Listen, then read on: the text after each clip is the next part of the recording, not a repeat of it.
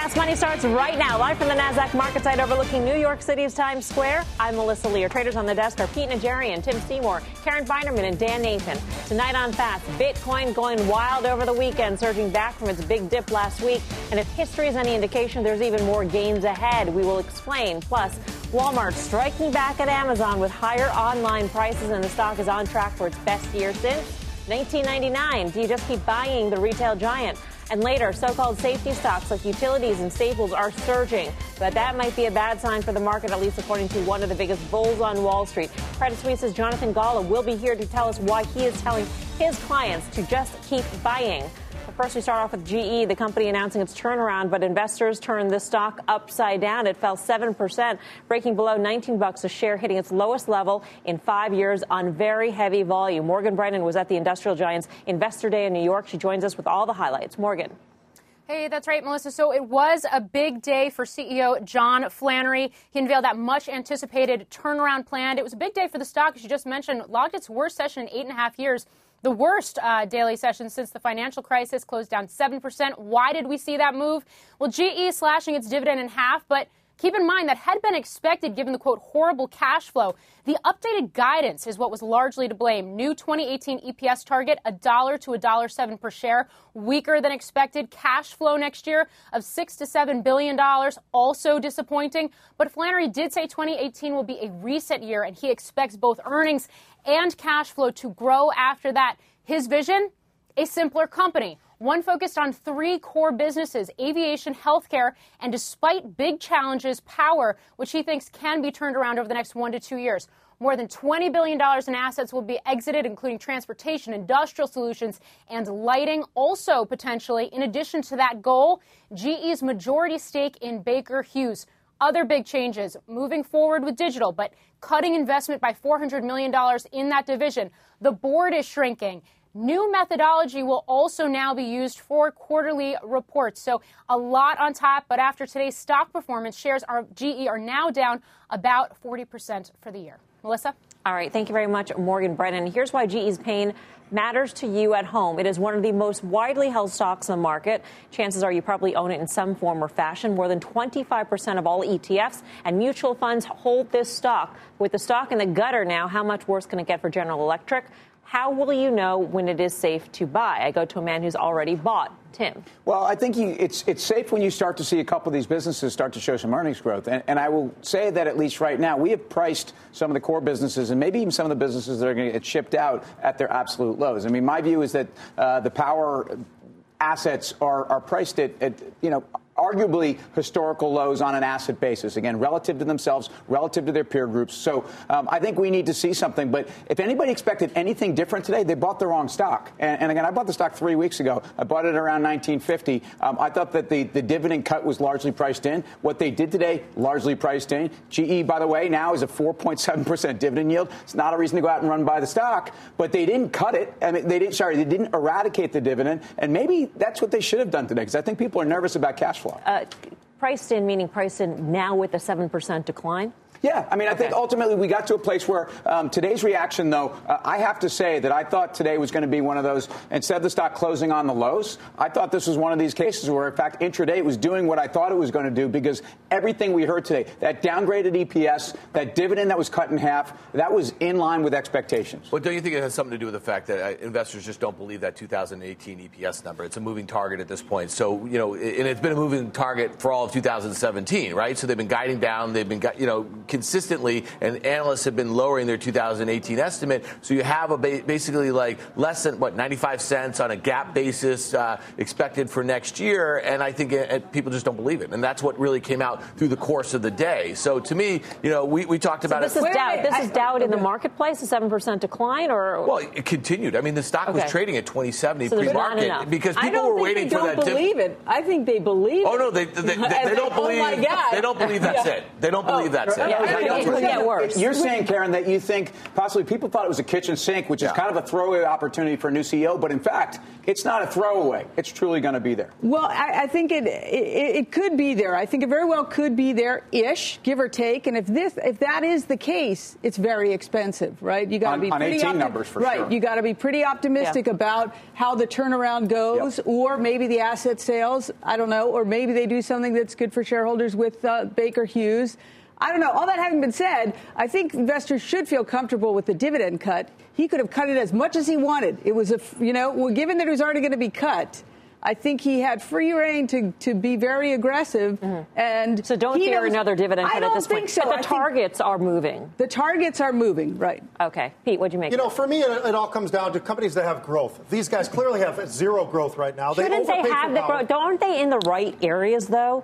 Aviation. Yeah, I know they have exposure, and they have healthcare. They overpaid for healthcare. They overpaid for energy. They paid at the absolute top.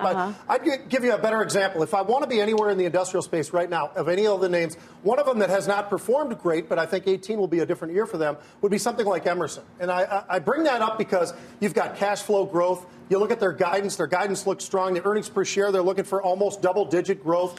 This is a company that's growing, and everything, when you look at GE right now, there are segments. But this is a monstrous company. If you've just got segments of growth and the rest of it is waning or dying off, that's a problem. And the guidance tells us that, right? I mean, that guidance was awful. It's why I think we saw the reaction that we did today in the stock.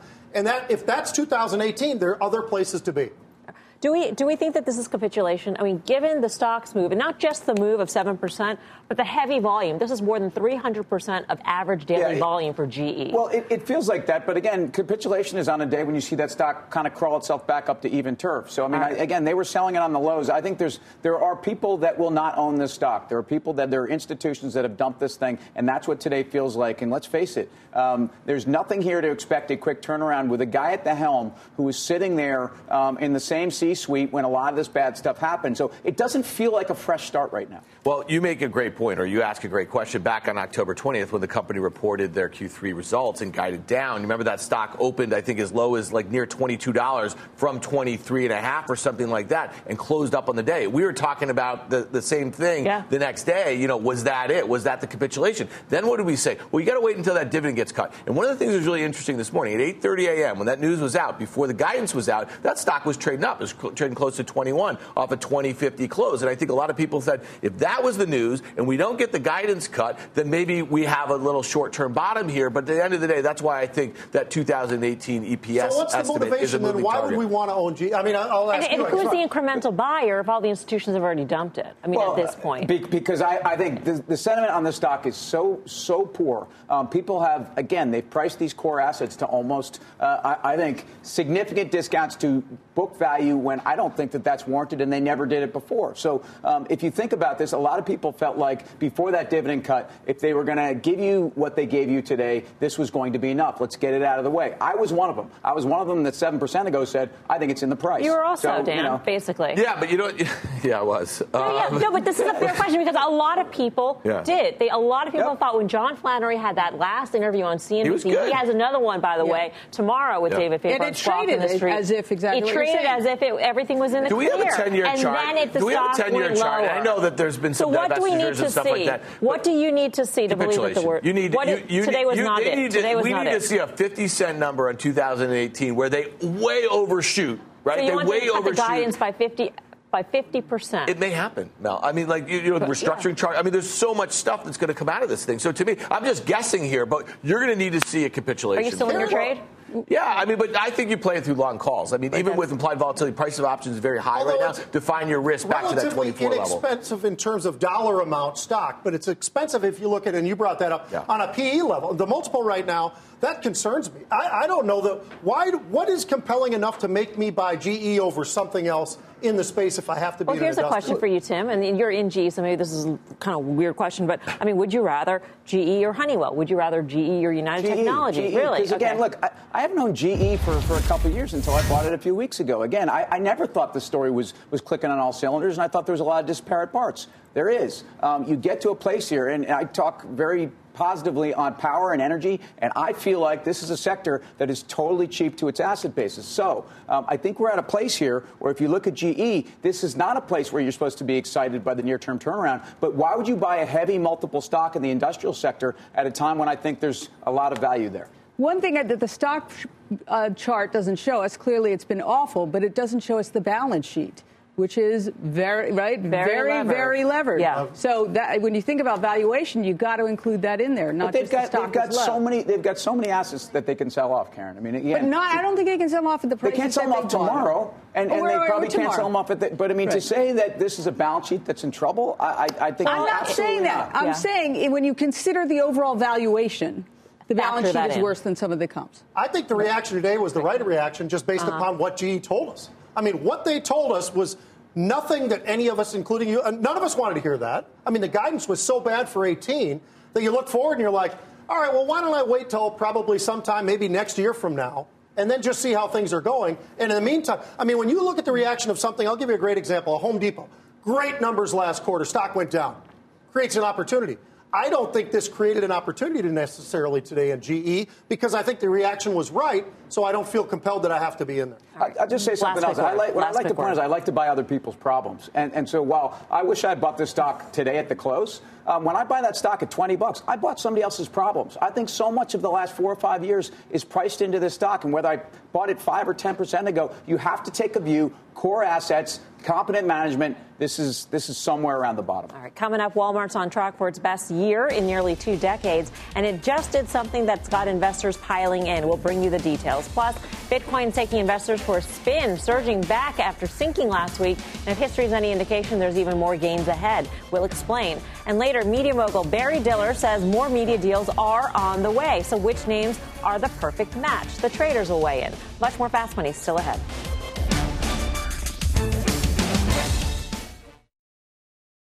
Welcome back to Fast Money. We've got a news alert on Walmart. Let's go to Courtney Reagan in the newsroom for the details. Courtney. Hi, Melissa. So Walmart and Lord & Taylor are officially confirming an online partnership. This was first reported about 3 weeks ago by the Wall Street Journal. So Lord & Taylor is launching what it calls a store on Walmart's website in the spring of 2018. Walmart says shoppers on its site are looking for higher-end products that Lord & Taylor sells, though we should note Walmart owns Bonobos, ModCloth, Moose Jaw. They don't currently sell their products on Walmart's website. Now, neither Lord & Taylor nor Walmart are disclosing the financial details or the arrangements of how this is going to work, and neither company explicitly says so, but there seems to be a potential for Lord & Taylor to find new shoppers on Walmart.com as the big box store invests billions to improve its digital experience. So that's what Lord & Taylor gets out of this.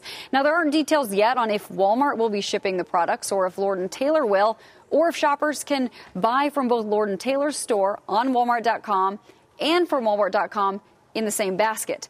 The department store says the products it sells on Walmart's site may not be the exact same products that shoppers can find on their own website or in the stores. So there's a lot of details that we still have to figure out, but we at least know that there is a partnership and that it is coming in spring of 2018. Melissa, back over to you. Courtney, really quick, what does Walmart get from Lord & Taylor? So this is a really good question. What they say is that they've been seeing shoppers on their site searching for higher-end items that Walmart doesn't currently sell. So I presume they don't want to lose that shopper entirely. They want to be able to provide them some of those products. And Walmart must have decided it's better at this point to let someone else do that than for them to figure out those products and that experience for the higher end. But I think there's a lot of questions here still. Yeah. All right, and nothing is disclosed. Courtney, thank you. Thanks. Courtney Reagan, what does this mean? This is a stock that just hit a 52-week high at least in today's session. And Dan, how long have you been looking around on their site for that kind of stuff? For Lord & Taylor stuff? Yeah. You're going to go to Karen. Listen, I think these sorts of deals, we're going to keep on seeing these sorts of things. Just think in the last year, what we've seen with Amazon and Nike, Amazon and Whole Foods, which was different. It was an acquisition. I mean, thase are the sorts of things. Walmart is expected to have $500 billion in sales this year. In the U.S., there was $5.5 trillion in retail sales, okay? So they have less than 10% of it. Less than 10% of that $5.5 trillion is online. Walmart obviously made the Jet deal. They want to get more of the online sales. Amazon owns half of all online sales growth. Now, I know that was a whole heck of a lot, but now this is an arms race between two big dealers, and it's Amazon and Walmart, and we're going to continue to see these sorts of deals because they want to offer. What did Amazon do when they saw people wanted other stuff? They created a marketplace, right? Third-party sellers, that sort of thing. Walmart's not likely to do that, but they are likely to do it with other brands or retailers like Lord & Taylor. Karen. There you go. I think it's interesting for them. I think this is a marginal customer that maybe Walmart never would have had. So even if it's a pretty thin margin customer, I think it could still make sense for them. I mean, good for them. The biggest thing is Walmart is so far behind Amazon, and then there's nobody else. Amazon is just so far ahead. I think there is a lot of room for Walmart to catch up, or even if it's not so profitable, just to grab that share and figure out later what to do with it, because I don't think they're making money on Jet or their business right now. And I'm not really familiar, to be honest, with what Lord & Taylor has to offer in general, but particularly attitude on WMT. but particularly with their direct to consumer. So maybe this is a real lifeline for them in terms of, they just sold their flagship store to WeWorks. Look, this is almost, it's got some Amazon to it, doesn't it? But if I'm going to go with Walmart, who's and slip into some high end, why not buy Target? Why not buy a better valuation? Why not buy a company with Target where that's how people are shopping for those types of brands, and they're doing it through partnerships within the store. Target is the best at it. I think it's all about the digital. They just want to continue to expand there. That's been the focus. Macmillan's been all over that. It's not just the Jet acquisition. It's something that they've been pushing for a very long time. 4,600 stores in the U.S. They have incredible efficiencies to be able to use those stores as distribution centers. So Walmart is catching up to Amazon and I think winning, just like Best Buy. Best Buy, when you look at what Jolie has done over at Best Buy, it's absolutely amazing. But are they more profitable, Pete? Because, again, it gets They are. As a matter of fact, the revenue is 6 of the last Walmart 7. or Best Buy? Okay. 6 of the last 7 quarters, Best Buy's revenue has gone up. They've been growing. So that's something that has to be focused on, too. They're making money while they're attacking Amazon. Here's a question for you, Walmart. This is the best year, on track for its best year in 2 decades. Right. Do you buy Walmart here, or do you buy a Target, which some people say are experiencing a similar turnaround, except earlier in the cycle? Target's a Minnesota company. I love those guys. I know them well. And I still love them. But you know what? They were a little bit behind, and they were behind mostly in grocery. That's where Walmart just absolutely crushed them. Then suddenly we get Amazon involved, obviously, with the Whole Foods acquisition.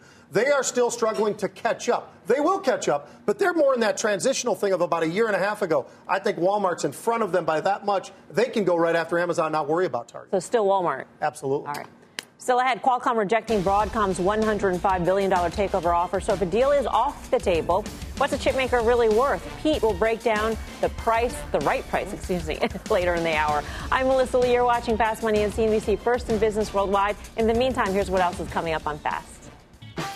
Bitcoin has gone nuts, crashing, then surging. But Dennis Gartman says, beware. The end is near for the cryptocurrency, and he'll be here to explain why. Plus, that's what investors seem to be saying these days as traders seek the shelter of safety stocks like utilities and staples. But a top strategist says it's all good. Just keep buying the market. And he'll explain what has him so bullish when Fast Money returns. Welcome back to Fast Money. In the midst of a raging and historic bull market, a curious group of stocks are surging. Defensive ones. Bob Pisani is breaking down what is behind the safety surge. Hi, Bob. Hello, Melissa. After a year dominated by growth-oriented stocks like technology names, the market's turned a bit defensive in the last few weeks, with real estate investment trusts and utilities and consumer staples suddenly outperforming. So what's going on? Well, we saw the decline in bond yields in the past month. That's made bond proxies popular. Those are REITs and utilities, for example. REITs have had a great run as well, due not just to the lower bond yields, but also some M&A talk that's helping fuel returns, particularly in the mall REIT space.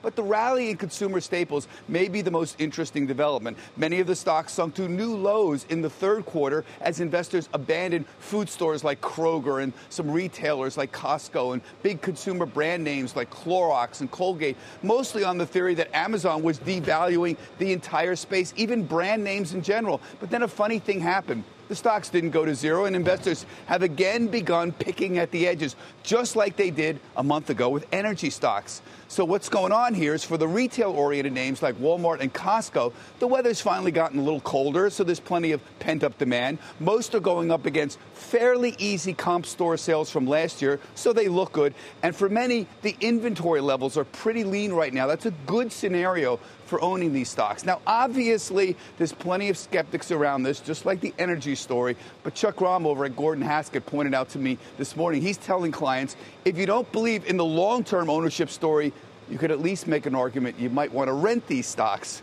for the next few months. Melissa, back to you. All right. Thank you, Bob. Bob Pisani at the New York Stock Exchange. Who wants to buy some of these safety stocks? Ooh, silence on the desk. Why not? First of all, I'll go after utilities here. I think you can still own the XLU. If you think about this is supposed to be the ultimate conservative play. You're buying power companies. This stock, this ETF is up 24% since a week after the elections, when we've supposedly been in this grab for growth. Rates are going higher. So it tells you, first of all, it's always got to be a part of your allocation. And I stay in utilities here. I mean, one of Bob's arguments was that these are bond proxies, right? Are they? I mean, to the extent, I don't think that they are. You have an equity risk. A lot of people like to hang their head on dividends. I don't think I don't think you should. One, rates go up, then that dividend stream value goes down.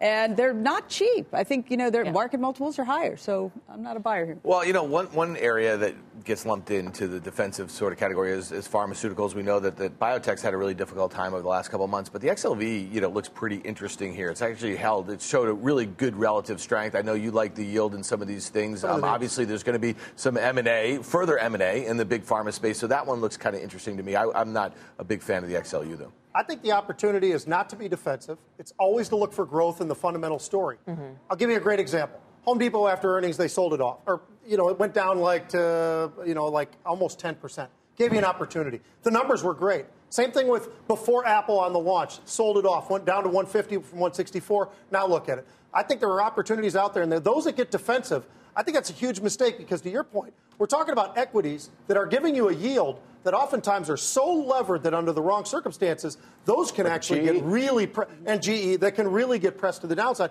and underperform. But if you've got the fundamental story and the growth, it's a completely different set of circumstances with upside. Well, the surge in safety stocks isn't scaring one of Wall Street's biggest bulls. Let's bring in Jonathan Golub, Chief U.S. Equity Strategist at Credit Suisse. He's got a 28.75 price target on the S&P 500 for 2018. That's more than 10% higher than where we are trading right now. Jonathan, it's always good to see you. Good to see you. Setting aside the surge in the safety stocks themselves, something that Bob was getting at was that yields have remained low on the